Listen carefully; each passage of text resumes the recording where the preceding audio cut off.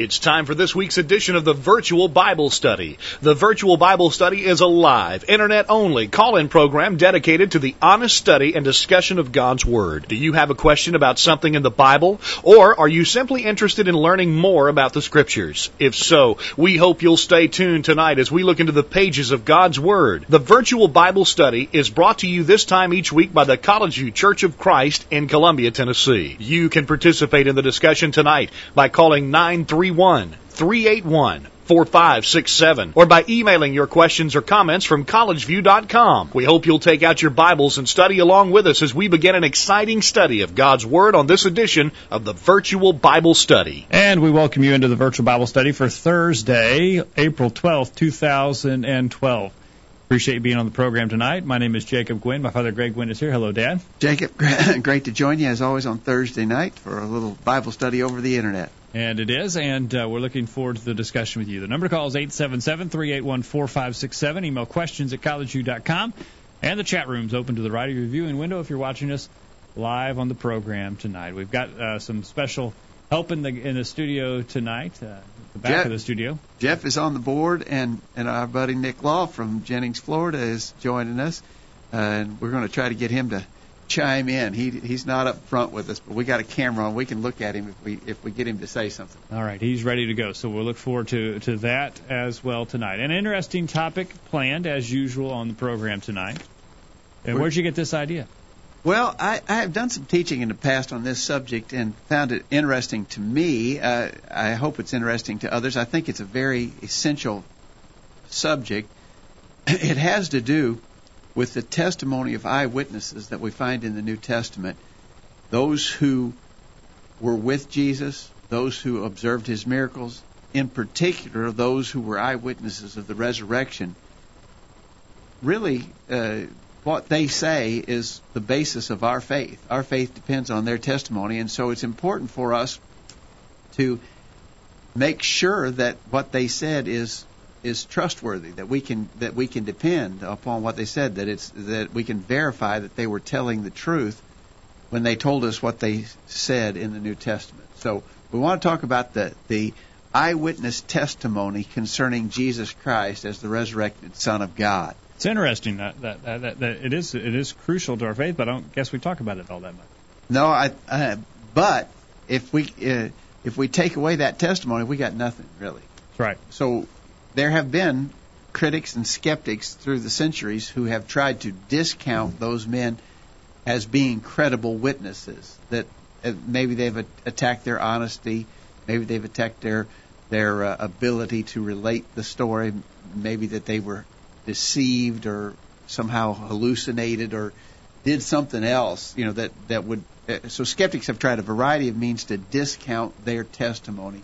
We'll talk some about that as we go through our study tonight. All right. We look forward to your comments and your answers to these questions you sent out earlier today. Yeah, to our update list earlier today, I always remind you, get on our list if you're not. Send us an email to questions@collegeview.com. Put me on the list. That's all you got to say. We'll add you. And on Thursday, you'll get an email telling about our topic for study that night and asking some questions for your consideration. And you can start giving feedback, as a couple of folks did already. We've got Jim in Kentucky who's given us some feedback, and Chris in the UK who has joined in and given us some feedback. The UK, all so right. we're getting participation from the other side of the world tonight.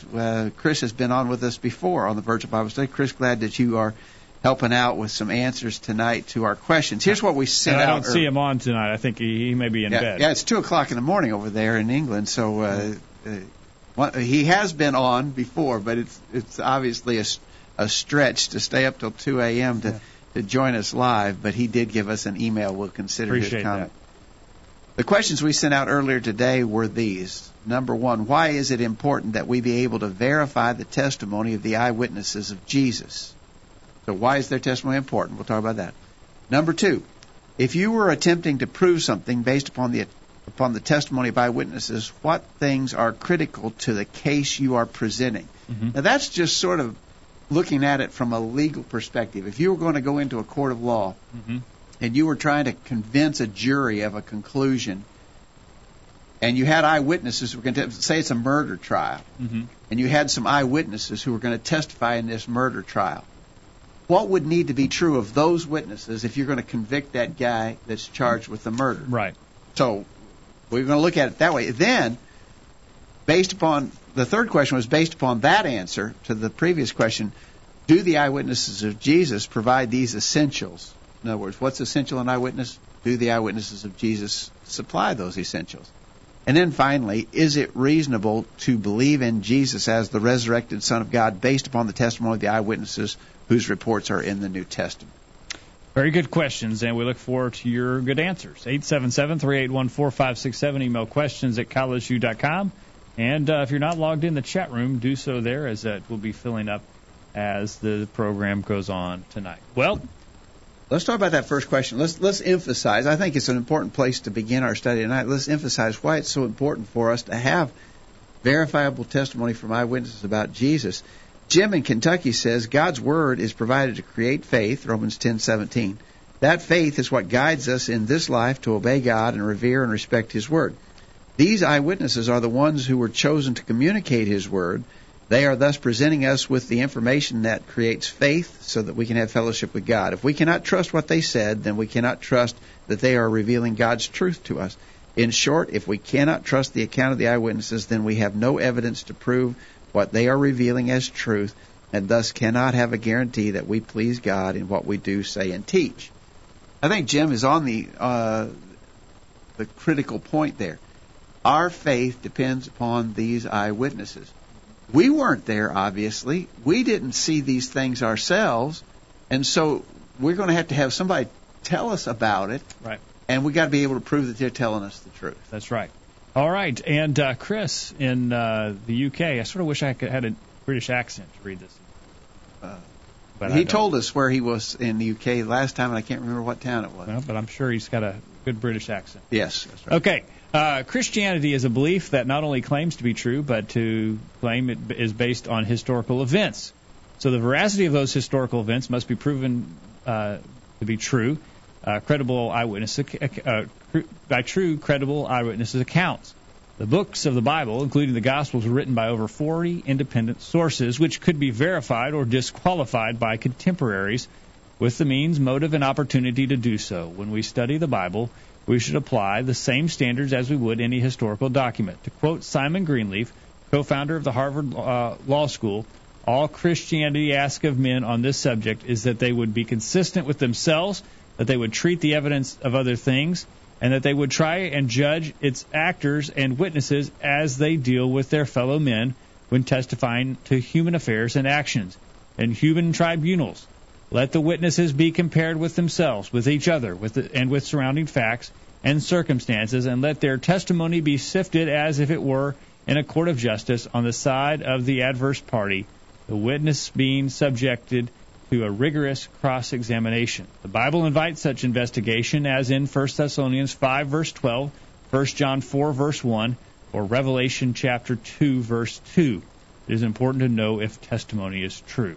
I think Chris is also right on. It's interesting that he mentions Simon Greenleaf because an essay written by Simon Greenleaf is what got me studying about this a little more thoroughly than I had in the past. Some of our listeners may like to look on the Internet, and you can find an essay by Simon Greenleaf about the testimony of the eyewitnesses. Is it credible? Greenleaf lived back in the early 1800s. As Chris mentions, he was a co-founder of the Harvard Law School. He actually was a legal scholar, obviously, and analyzed the eyewitness testimony in the New Testament from the standpoint of a legal expert and came to the conclusion that they were believable. All right. So that's an interesting essay for any who want to pursue it. It's interesting that Chris quoted from that. Simon Greenleaf. Yeah, very interesting essay. It's real long, and as that quote that Chris gave us right there, it's full of what we often refer to as legalese, the language of lawyers. So we don't want it's not normal English. Yeah. But you can wade through it, and it makes an interesting read. A lot of those Greenleafs around right now. Yeah. So I think both of these comments are on. Our chat room is real quiet, but get in there and tell us why you think the testimony of eyewitnesses is important.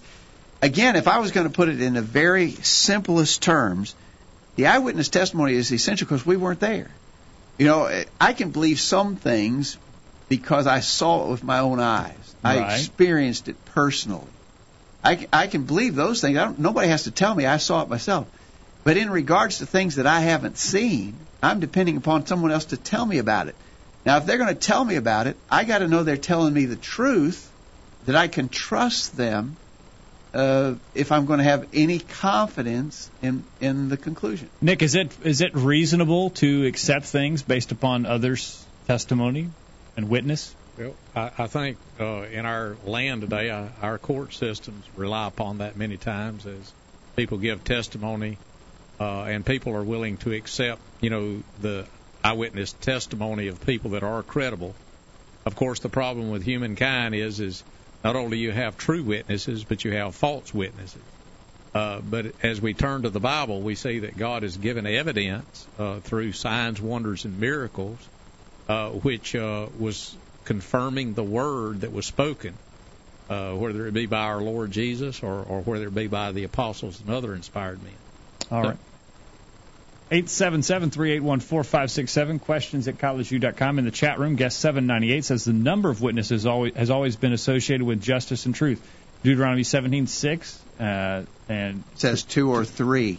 Oh, 2 or 3 needed under the old covenant. Right, let me read that. It says, at the mouth of 2 witnesses or 3 witnesses shall he that is worthy of death be put to death, but at the mouth of 1 witness he shall not be put to death. So a good tie-in there that under the Old Testament law, you had to have multiple witnesses to prove a fact.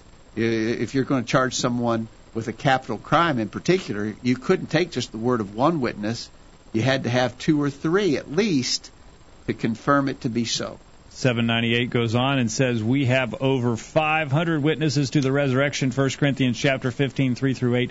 Bottom line, the more witnesses, the stronger the evidence to substantiate a claim, that is, the resurrection. Yeah, we want to talk about that, the number of eyewitnesses.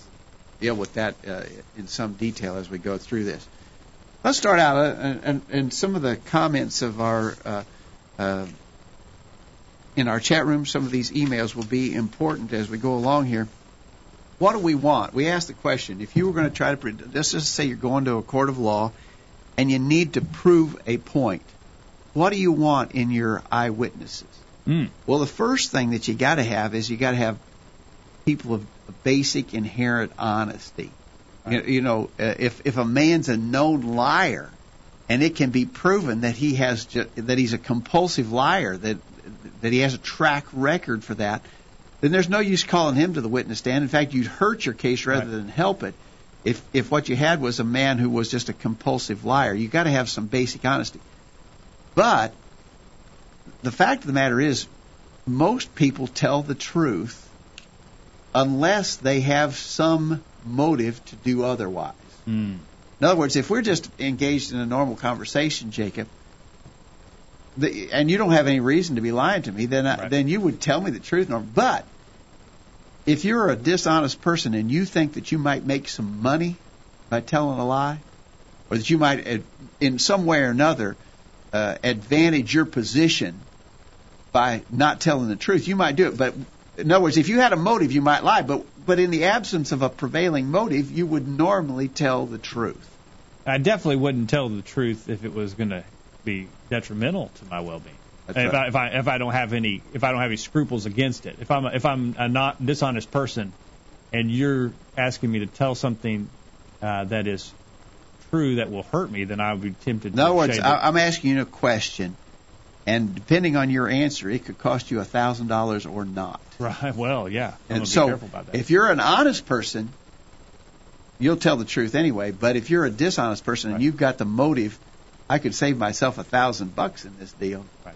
If you're a dishonest person, you'll lie. Right. And so, when we think about the witnesses of Jesus, think about their motive. What motive? If what they told about Jesus was a lie, now think about what they're saying. They're saying, we were with him. We saw him perform miracles of amazing variety, and in particular, after the Romans hung him on a cross and he died, we saw him alive again 3 days later. Yes. Now, what motive would they have had to tell that tale if it wasn't true? Well, think about it this way. I've suggested this before in studies. let's say Peter gets up before the other apostles and he says, listen, man, I got an idea. Oh, okay. Jesus is dead. I mean, he's dead and he's staying dead. But I think that we might be able to make some money. We could go on a speaker's tour. Oh. And we could draw a big fee from people who wanted to hear us tell this story. Let's say that we saw him alive after he was dead. Yeah. I think that we could get famous. I think we could get rich. Wow. By telling that tale. We know it's not true, but let's just tell the tale. Let's try it. Why not? Let's try it. Okay. So he's Peter's a pretty persuasive guy, and he convinces the other apostles to go along with this scheme. Yeah, I'm in. Get rich, get famous by telling what they knew wasn't true. And we'll be in the money. That Jesus was resurrected. In other words, we're just pretending this scenario was the case. All right, so they start telling the tale. What happens? Well, they start getting persecuted. Doesn't work like that. I mean, almost right out of the box, they start facing all kinds of hardships and difficulties. They're persecuted. They're thrown in prison. Even eventually, some of them begin to be put to death. After a little while, don't you think that some of them would have said, "Listen, Peter, you had a really bad idea." Yeah, this was. And I'm bailing out. Yeah. I'm not continuing this. But the fact of the matter is, they never quit telling the story. Right.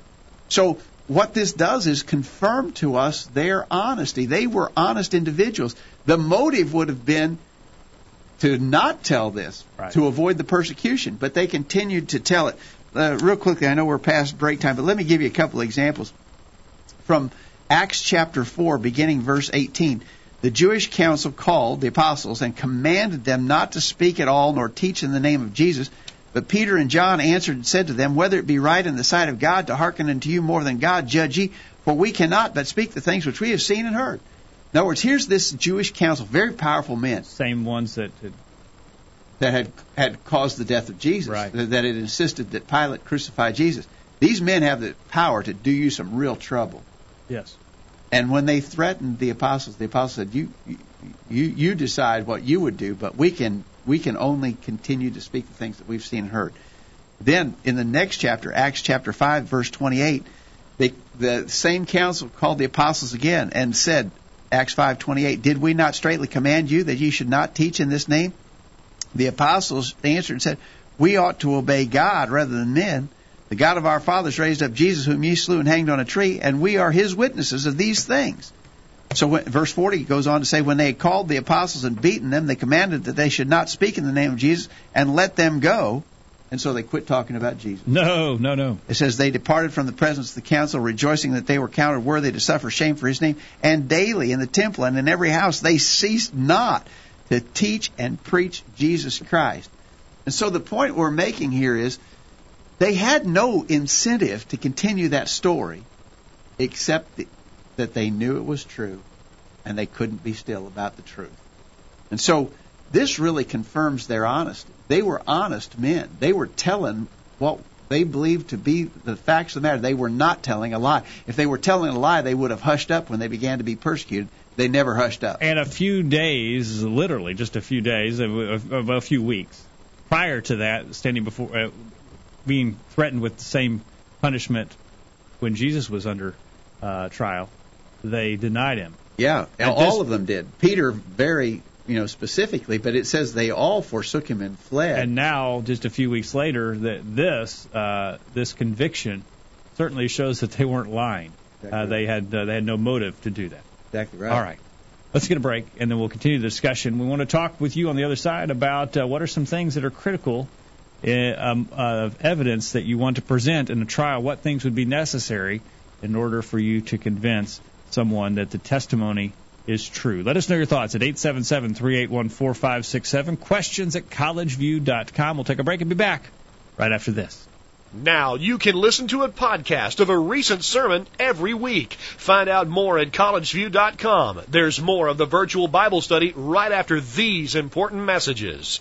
Do you remember when no one would have thought twice about getting the church involved in daycare centers, kindergartens, softball leagues, and youth camps? Are you upset when churches spend more time and money on social programs and recreational activities than on spreading the gospel?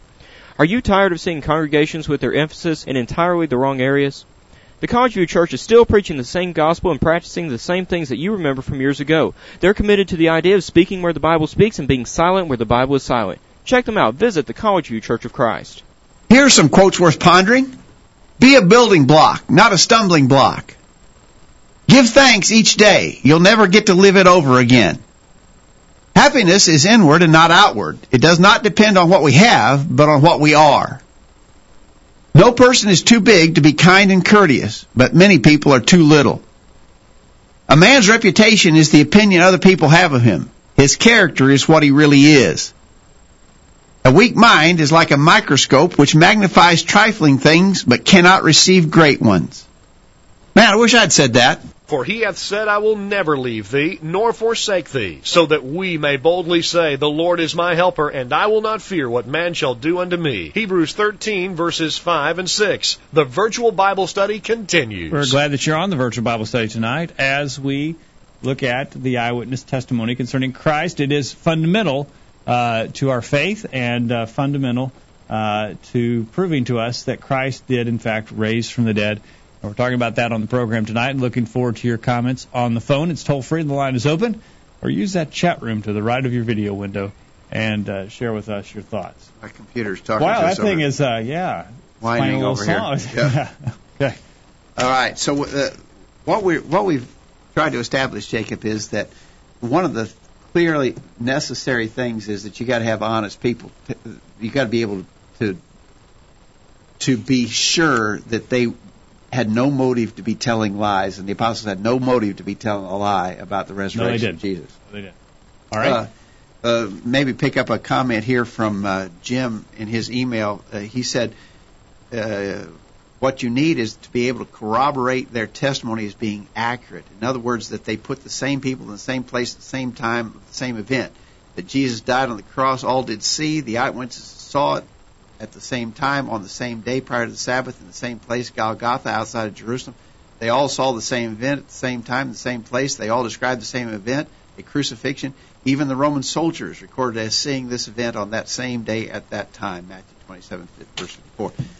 Basically, what he is saying is that what you have to have is testimony that is in agreement with one another.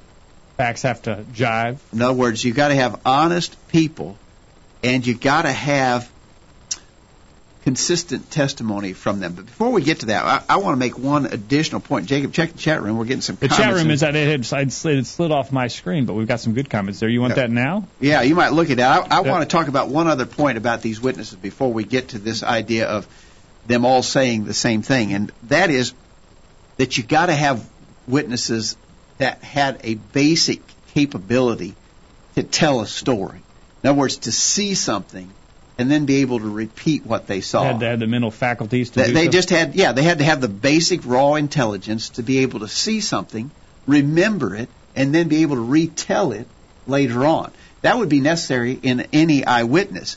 And in regards to the apostles, those who were not just the apostles, but those who were eyewitnesses of Jesus, they had that ability. I'm impressed by a statement that Peter made in 1 Peter chapter 1, beginning verse 16. He said, "For we have not followed cunningly devised fables when we made known to you the power and coming of our Lord Jesus Christ, but were eyewitnesses of His majesty. For He received from God the Father honor and glory when there came such a voice to Him from the excellent glory, This is my beloved Son, in whom I am well pleased. And this voice which came from heaven we heard when we were with Him in the holy mount." Now, Peter there is talking about the transfiguration, obviously. But it seems like Peter was sensitive to the accusation that they had just followed a fairy tale, that they were gullible enough to believe a myth. And he makes the point, that's not the case. He said, when I tell you what I'm telling you about Jesus, this is not some cunningly devised fable that's been handed down to us. I'm going to tell you, he says, I was an eyewitness. We were there. And so Peter was really stressing, don't put it on me that I'm just I'm passing along a tall tale that was handed down. I'm telling you what I saw with my own eyes. And John did the same thing. 1 John chapter 1, beginning verse 1. that which was from the beginning, which we have heard, which we have seen with our eyes, which we have looked upon and our hands have handled, of the word of life, that which we have seen and heard declare we unto you. John, again, notice stressing, I was there. Yeah. I mean, I personally experienced these things. I saw him with my eyes. I've touched him with my hands. We've seen and heard him, and we're declaring that to you. So the apostles stressed, we were there, we're telling you what we saw. And I think that's a very valuable point. Nick?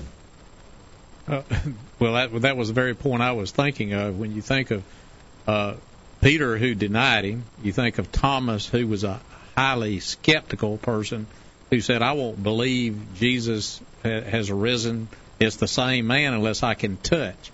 And so you've got someone there who had been with him and seen many things that he did, and yet that skepticalness of him came to the point where he said, he's the God of me, the Lord of me. That's right. He wasn't, like you said, he wasn't gullible enough to say, well, if you say so, it must be so if you say so. He said, I'm not going to believe it until I see it with my own eyes. And so touch it with my own hands. John is confirming that again in 1 John 1 when he says we saw it, we handled it, and we're declaring it.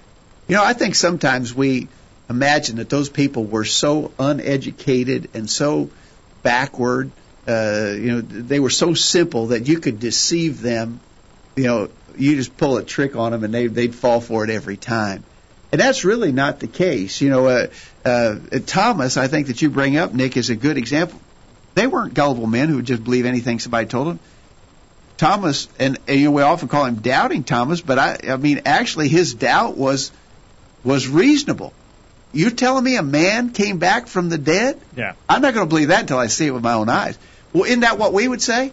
If you came in here tonight, Nick, and said, I want to tell you something I saw last week. There was a guy, he was confirmed dead at the hospital, and 3 days later, he popped the lid open on his coffin and sat up. I would say, you say what?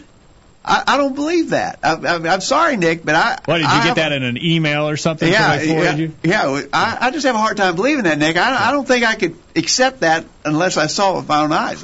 What Thomas did is what we would do. And yet he became convinced when he saw the resurrected Savior. Guest 798 says the character of the witnesses is the next test as to whether the evidence can be accepted. They must be a reliable witness. The character of the witnesses to the resurrection, such as the apostles, is unquestioned since they died for the testimony they gave about Jesus. That's the point we were making, and I think guest 798 is exactly right. Their willingness to suffer for the story they were telling proves that they were telling the truth. And we have Henry in the chat room. I think Henry is Chris, isn't he? That might be. Is that you, Chris? Are you Henry P? I think that's the moniker he was using last time. All right. He says, if so, the insomnia is back, and we're sorry to hear about that, Chris. From Vine's, eyewitnesses is defined as seen with one's own eyes. And so it's the auto, which is self, and apotno, to see. So Luke chapter 1, verse 2, as Luke says, that they had seen with their own eyes. 1 John chapter 1. He quotes 1 John, which I just read, 1 John chapter 1. And 2 Peter chapter 1, verse 16. Which I just read. You go to that one. And 1 Corinthians chapter 15, verse 3. For I delivered unto you first of all that which I also received, how that Christ died for our sins according to the Scriptures, and he was buried, and he rose again the third day according to the Scriptures, and that he was seen of Cephas, then of the 12, after that of those seen of above 500 brethren at once, of whom the greater part remain unto this present, but some are fallen asleep. After that he was seen of James, then of all the apostles, and last of all he was seen of me also, as one born out of due time, for I am the least of the apostles, that am not meet to be called an apostle, because I persecuted the church of God. So, yeah, and I want to talk some more. We're going to get to another point here in our study, but I want to talk some more about the number of witnesses. Very important point that Chris is making there. And Dell in the chat room says, in a court of law, they will take testimony from someone in written form that has been witnessed and signed by others. This is accepted as a legal statement, and after a person has died, can be admitted into evidence. With all the writings found through the ages, can this also be a verification of an eyewitness by all those that have written the same thing, even while they have been recorded years and centuries apart? Okay.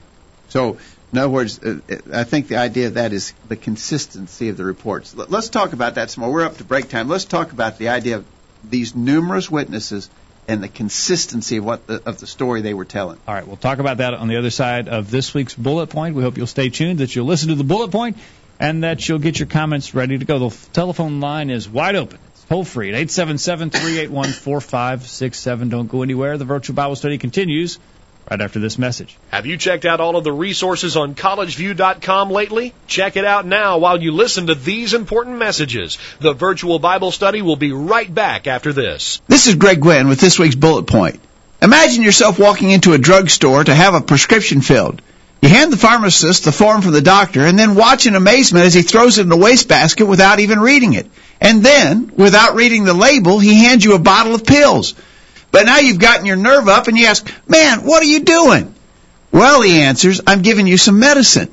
"But you didn't read the prescription and you didn't even look at the label on these pills." "It doesn't matter," he says. "Medicine is medicine. One pill is as good as another." "No, sir," you object. "I want the pills that my doctor prescribed and no others." There's very little chance that you will ever visit that drugstore again. Common sense says that this is no way to handle the important business of our physical health.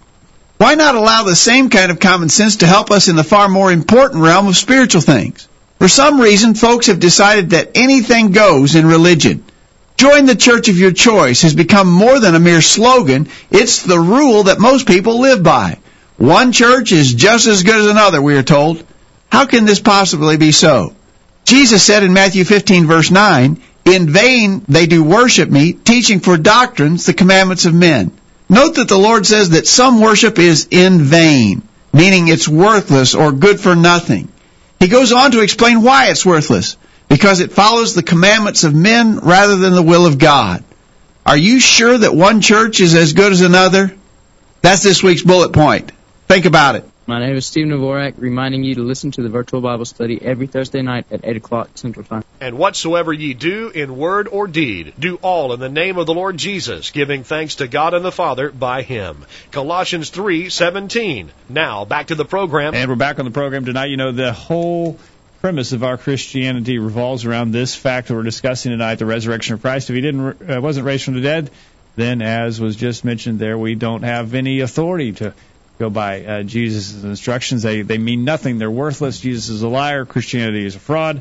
And we're wasting our time. And so we're talking about the resurrection tonight and how we can have confidence in the eyewitness testimony that Jesus did, in fact, raise from the dead. Looking forward to hearing from you over the phone, over email, in the chat room tonight, as there are several listeners in the chat room tonight, but not very many chatters participating. We look forward to hearing from you as we continue the discussion tonight.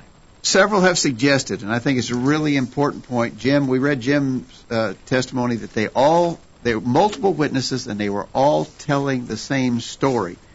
In his email to us, Chris from England said an eyewitness is a witness that testifies about what they've seen, heard, or experienced. Greenleaf said their credibility as witnesses. He observes it's impossible that the apostles could have persisted in affirming the truths they had narrated had not Jesus actually risen from the dead, and had they not known this fact as certainty as they knew any other fact. And again, that's what you tell it over and over, and you're not going to get the facts straight every time. Well, he's saying they wouldn't have persisted in telling that truth if it wasn't so. Why would they continue? That's right. That's right. Okay, yes. That's the point we were making earlier.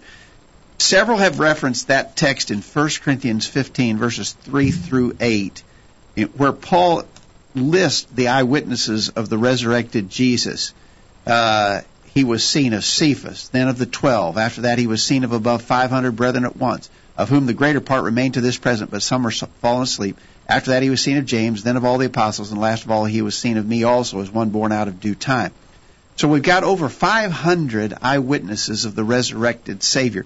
And Paul makes the point, he says, the greater part remain to this present. In other words, he's saying, most of the people who saw, by the time he wrote the letter we call 1 Corinthians, he said most of the people, most of the 500 who saw Jesus after he was resurrected are still alive. If you care to look them up, you can go ask them yourself. If you'd like to sort of cross-examine them, most of them are still living. Go ask them yourself. That's basically, I think, if I was putting that in my own words, that's the point that Paul is making there.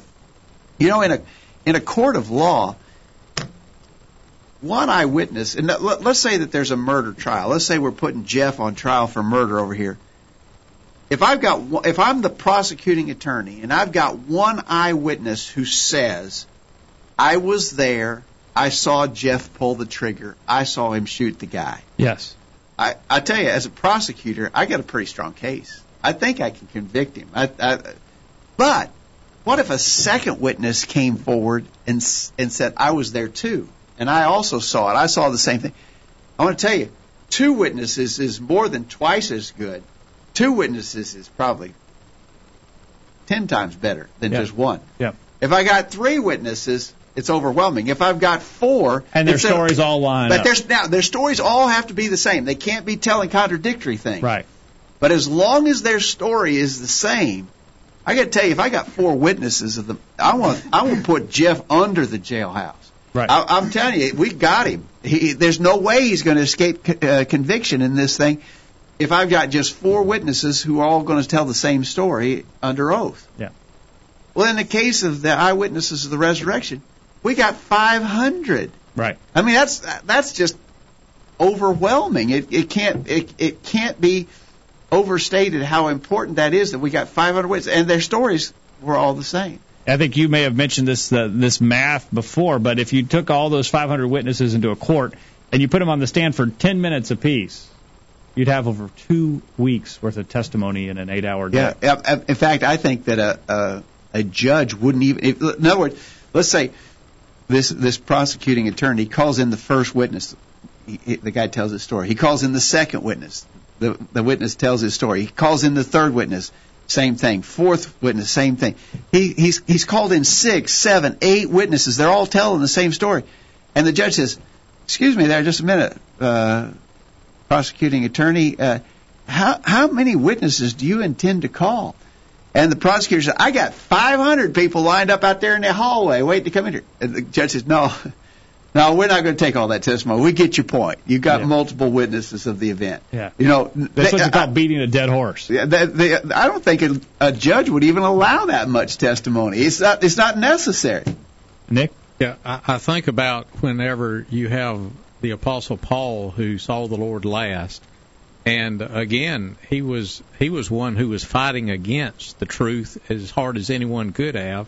When he changes, and then he's of course, the writer of 1 Corinthians 15, bringing forth all that evidence.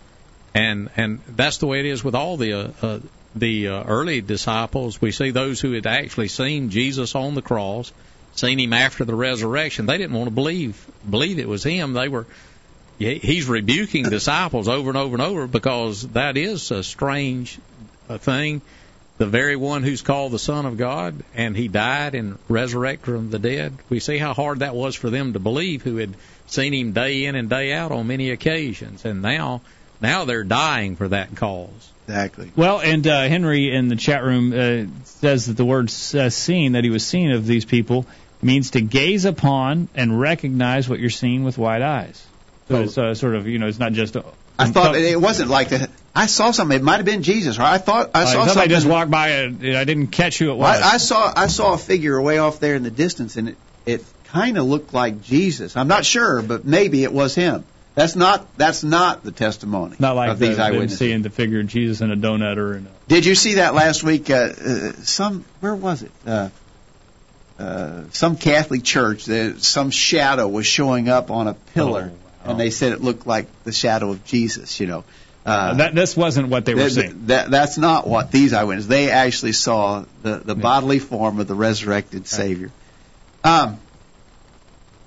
One thing that we got to deal with here is that the reports that these eyewitnesses were giving is the report of a miracle. In other words, now here's a potential problem with the testimony that we're considering, and that is that these eyewitnesses claim to have witnessed miracles. Not only the miracles they saw while Jesus was alive, but in particular the miracle of the resurrection. And that's going to be a tough sell. That's a little bit of a red flag because, wait a minute, you want me to believe what? I've used this illustration before. If I told you that a man came up to me at a gas station, put a gun in my back, and robbed me, would you believe that? Oh, I mean, probably happen. Probably those kind of things happen, you know. The guy robbed me and he turned and ran away. You probably believe that because that's in line with the kind of things we know, unfortunately, commonly happen in our world. He'd be foolish to rob you in the van that you went to the gas station in. That's right, but let's just say come on, who would rob somebody like that? But what if I told you a guy stuck a gun in my back at the gas station? He robbed me, and then he turned and flapped his arms like a bird flaps his wings and flew away into the air. I'm not going to believe that. Well, you're not going to believe that he flew away. You're probably not going to believe any part of the story. No, that's true. Because if you expect me to believe that, I don't believe anything you're telling. Right. So one of the problems we've got to deal with concerning these eyewitnesses of Jesus is that they claim to have witnessed miracles, and miracles don't normally happen. And so how do we reconcile that with the idea of believing them to be credible witnesses? I think that's probably our biggest challenge relative to these eyewitnesses. That's right. Okay. One of the points I would make there is also those like you had mentioned earlier in Acts 4, where the apostles have a miracle has been performed, and those in Acts 5 that are trying to get them to stop teaching on that point. Here they are saying a notable miracle has been performed, and we can't deny it. And so they wanted to deny not only that the Lord was the Son of God, this new religion was something that people ought to be following, but they're denying, wanted to deny the miracle and could not. And so we've got them as witnesses saying they can't deny it. I think that's the answer to this challenge, Nick. I think you've hit on it exactly. In other words, the eyewitnesses say miracles happen. We're saying, oh, wait a minute, miracles don't usually happen. But when even the enemies of Christ acknowledged that miracles were taking place, that quote that you referenced there in Acts chapter 4, when Peter and John had healed the lame man at the gate of the temple, and they called them into question, they sent them aside. This is Acts 4:15 and 16. When they had commanded them to go aside out of the council, they conferred among themselves, saying, what shall we do to these men? For that indeed a notable miracle hath been done by them is manifest to all them that dwell in Jerusalem, and we cannot deny it.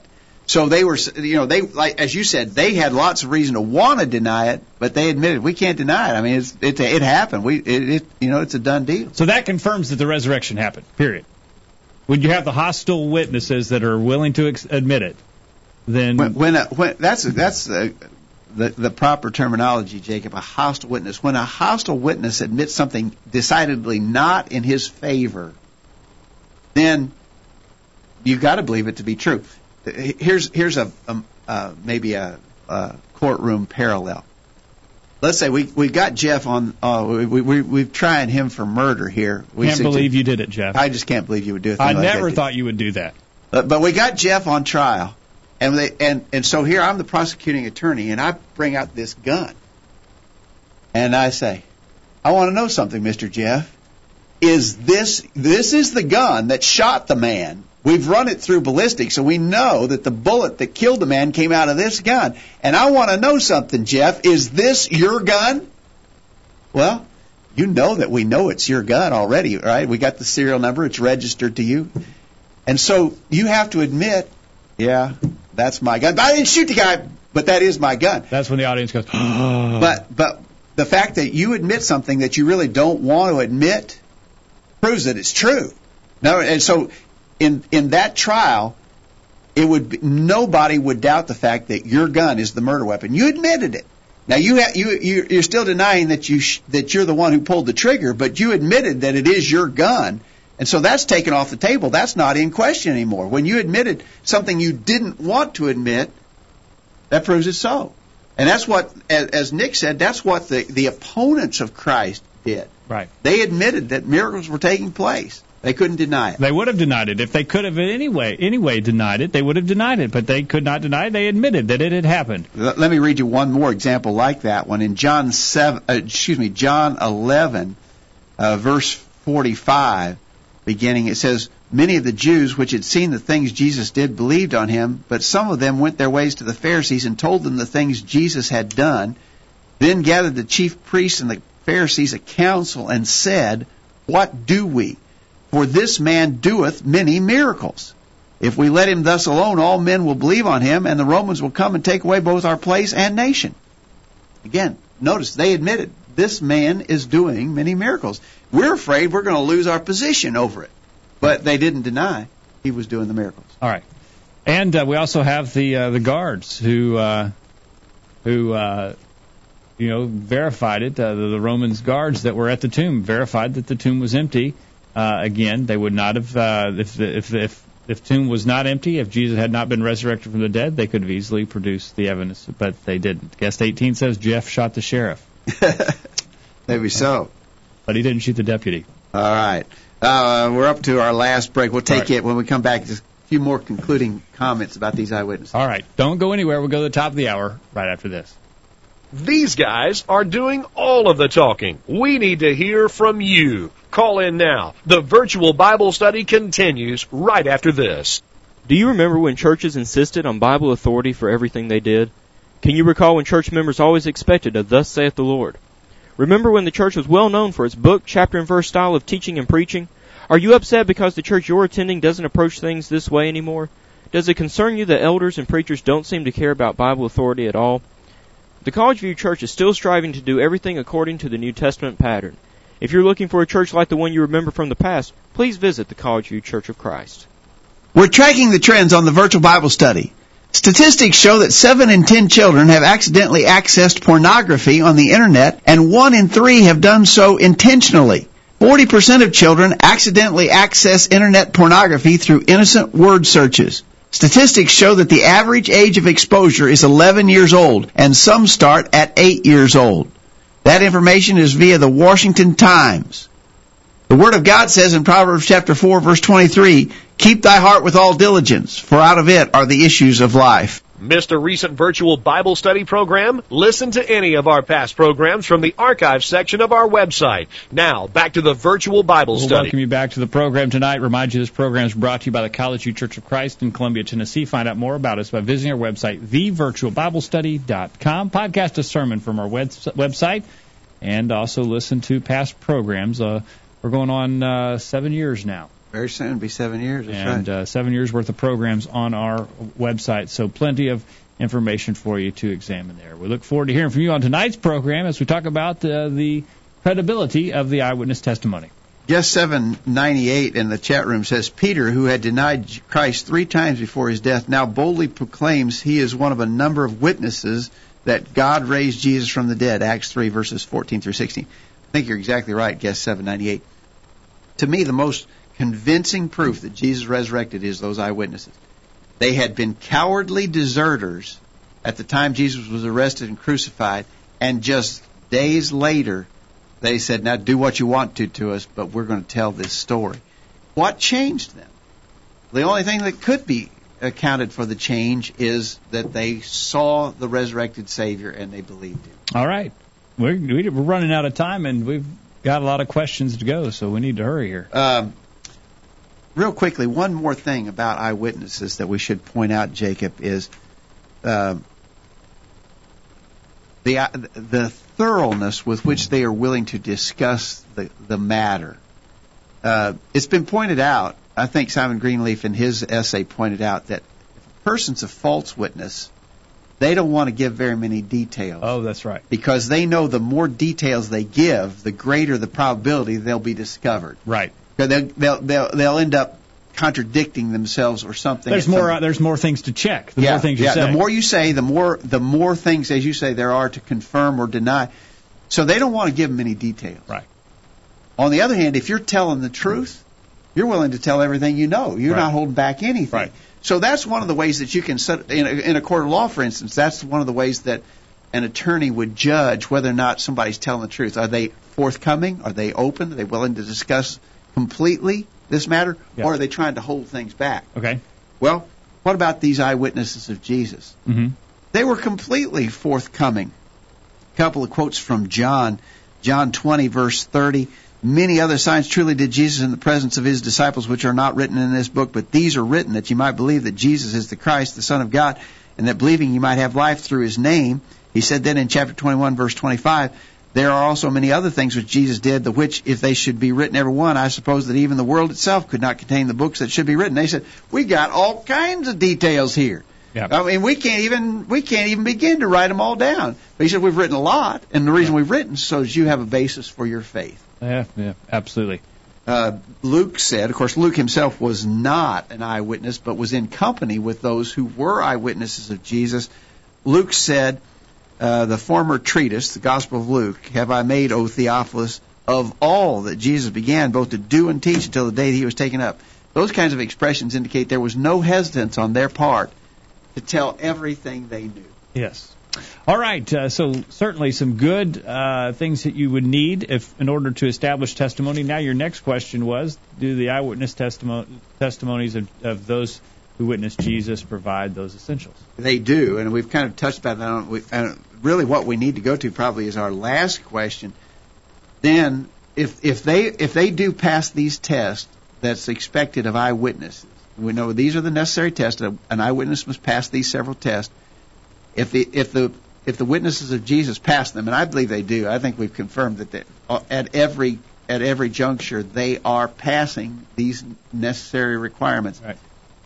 The final question we ask, is it reasonable to believe in Jesus as the resurrected Son of God based upon the testimony of the witnesses whose reports are in the New Testament? Jim in Kentucky says yes. Jesus presented ample evidence for all the eyewitnesses to prove that he is resurrected. There's an empty tomb which was specifically guarded by professional soldiers just for the exact purpose of the Jews believing that the followers of Jesus would try and steal the body. Yes. Jesus presented himself to several on the day he was resurrected. The women, Matthew 28:9, his disciples, Mark 16:14, even chastising them for their unbelief. The two men on the road to Emmaus, Luke 24:13. Jesus was touched by the women, Matthew 28:9. He ate food, Luke 24:41 and 42. They heard him speak to them, Mark 16, Luke 24. He revealed himself to them at different places at different times. He did all that a living person can do. Speak, eat, be touched, all provided to confirm him as being alive. Paul says in 1 Corinthians 15:6 that in all above 500 people saw Jesus, some at different times, resurrected. He is alive.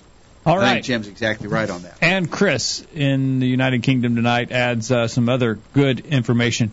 Women were disregarded and despised even in the rabbinical phrase, sooner let the words of the law be burned than delivered to women. Their testimony was deemed so worthless they were not even permitted to serve as a legal witness in court. So how remarkable must it be that it is women in Luke chapter 24, verses 1 through 3, who are the discoverers of Jesus' empty tomb. Any legend would certainly have made it the male disciples who discovered the empty tomb. The fact that women whose testimony was worthless are the chief witnesses to the empty tomb is most plausibly accounted for by the fact that, like it or not, they were discoverers of the empty tomb as the Gospels record. Although we can not imply that the guard is, by standard historical criteria, passing the status of minimal fact and so not historical in that sense, there is the fact that the request for such a one in Matthew 28 shows a belief on the Jews' behalf that Jesus said he would rise, and also by the circulation of a story of a stolen body, either in the presence or not of asleep or negligent guards, attest to an empty tomb. Also, if a body existed, or at least a 36-hour starved man under 100 pounds of spices, let alone the weight of linen, who got beaten at least twice and scourged and stabbed by a spear, was able to come to unravel himself, yet take time to fold up his head covering, could move 100 or 1 ton plus stone uphill, could escape that tomb is more than highly unlikely. At the first public declaration of the fact that the resurrection on the part had occurred on the part of the apostles in Acts 2 was 50 days away, during or just after a major Jewish festival in the grounds of a temple or synagogue nearby, nearly relative to the tomb site, to over 5,000 people of broadly Jewish persuasion. And so, if a body could be produced or a public rebuttal could occur, would have surely occurred rather than the mass revival or salvation of over 3,000 people. What Chris is saying there, just in a nutshell, is if the Jews, the unbelieving Jews, could have presented the body of Jesus, they would have done it. Yes. They could put a stop to this new movement almost instantaneously by presenting the rotting corpse of Jesus Christ. If they could have, they would have, and they didn't. And so, again, that confirms the empty tomb. The body of Jesus was gone. You know, one thing that we could comment about just briefly here, what about the accusation that these people didn't really see Jesus? They just wanted to so bad that they hallucinated. Right. In other words, they were so distraught at the death of Jesus. They had put all their hopes and dreams and confidences in Jesus. Now he's suddenly taken and brutally killed at the hands of the Romans, and they're just devastated. And so in their deep depression and horrible sorrow, they just imagined that they saw Jesus resurrected. They hallucinated. They had an hallucination. Well, the problem with that explanation, although it has been offered, the problem with that explanation is Paul says that he was seen of above 500 witnesses at once. Well, now think about that. Hallucinations are a very personal matter. If I'm the kind of individual that has hallucinations, and you are too, Jacob, the chances that we would have the same hallucination simultaneously is almost impossible. Right. Then multiply that by 500 people. How could 500 people all have the same hallucination simultaneously? It would never happen. Impossible. That explanation just fails dramatically. And I also like Chris pointing out the fact that the proclamation of Jesus' resurrection occurred where the resurrection had actually occurred. If I was wanting to pull over some wild story, I'd tell you, hey, I was in the outer reaches of Africa somewhere in the bush country. And Jesus showed up to me. And I saw something. You got to believe it. Yeah. Was there anybody around that could witness it? No, but you just need to believe it. No, right. This was in the neighborhood. It's right in the immediate neighborhood of Jerusalem. Anybody who wanted to could take a short walk out to where Jesus was buried and see the empty tomb. Right. Easily verified. Real quickly, we're just out of time, but we got an interesting question in the chat room from Soldier of Christ. He asked, we need to ask Nick about this one. How can the evidences of Jesus' resurrection solidify God's existence as a whole? In other words, how does the resurrection prove that God exists? Well, the very fact, I suppose, that God has sent His Son into the world as the Son of God, the miracles that Jesus did, is sort of like, I think of Nicodemus. Nicodemus said, how can any man do these miracles except God be with him? And so the evidence is not just the fact of the eyewitnesses of what we've seen, but the witnesses of the miracles that skeptics have seen that verify the fact. And so God is bearing witness to all these people that sometimes people want to say, well, they're just lying through their teeth. Yeah. And they're dying for what they're lying about is just, it's unreasonable to think the people are that lacking in intelligence. I think you're right. Here's why I think it solidifies the existence of God. The resurrection was a violation of the natural laws. It violated the natural laws for someone to be raised from the dead. Been proven by the eyewitness testimony that it did occur. For something to happen that is outside of the natural laws of nature, it must be caused by a force that is not dominated by the forces of nature outside of the laws of nature. That force must be God. I think you're right. There's no natural explanation. It can't happen by the natural course, by the natural laws of nature. The resurrection of Jesus is such a central part of the Bible that you could look at it this way. If you can prove that, then everything else the Bible says stands. What Jesus said about God is true. If you can prove the resurrection, then you can prove that what He said about God is true. You can prove everything else in the Bible. For instance, one of the reasons. Here's a simple example. How can I believe the story of Jonah and the whale? Right. In the book of Jonah in the Old Testament. You know a good answer to that question? I can believe that story because Jesus resurrected from the dead. Jesus referenced Jonah. And the fact that Jesus resurrected from the dead and He gave credence to the story of Jonah and the whale, therefore proves the story of Jonah and the whale too. Right. I mean, really, prove the resurrection, you have reason to believe everything else the Bible says. disprove it, and we might as well throw our Bibles away and go fishing on Sunday. And that's exactly what Paul said. Everything else is in vain if there is no resurrection. Exactly right. And fortunately for us, we have so many eyewitnesses who have testimony that cannot be refuted. We can have great confidence that the resurrection did occur. All right. Out of time. Nick, thanks for being a part of the program tonight. Glad that you're here. And, Dad, good discussion as usual. Appreciate that. Thanks, Jeff, for running the board. Jeff has had no camera or no microphone tonight, but he is we there. did convict him of murder in the process. We have 3 eyewitnesses that Jeff is here, and we do appreciate him for being a part of the program tonight as well. We look forward to you joining us again this time next week for another edition of the Virtual Bible Study. In the meantime, we encourage you to put God first in your life, study His inspired word, the Bible, and live by it every day. You'll never regret it. Thanks for listening to the Virtual Bible Study, brought to you by the College View Church of Christ. The College View Church of Christ meets at 1618 Hampshire Pike in Columbia, Tennessee. If you are in the Columbia, Tennessee area, we encourage you to worship with the College View Church of Christ on Sunday mornings at 9:30 and on Sunday evenings at 6 o'clock. The College View Church of Christ also welcomes you to attend their Wednesday night Bible studies at 7 o'clock. If you have any questions about something that was said on tonight's broadcast or would like more information about the College View Church of Christ, please call 931-381-4567. That number again, 931-381-4567. Or for more information on the internet, visit collegeview.com. Be sure to tune into the Virtual Bible Study this time next Thursday for another informative study of God's Word.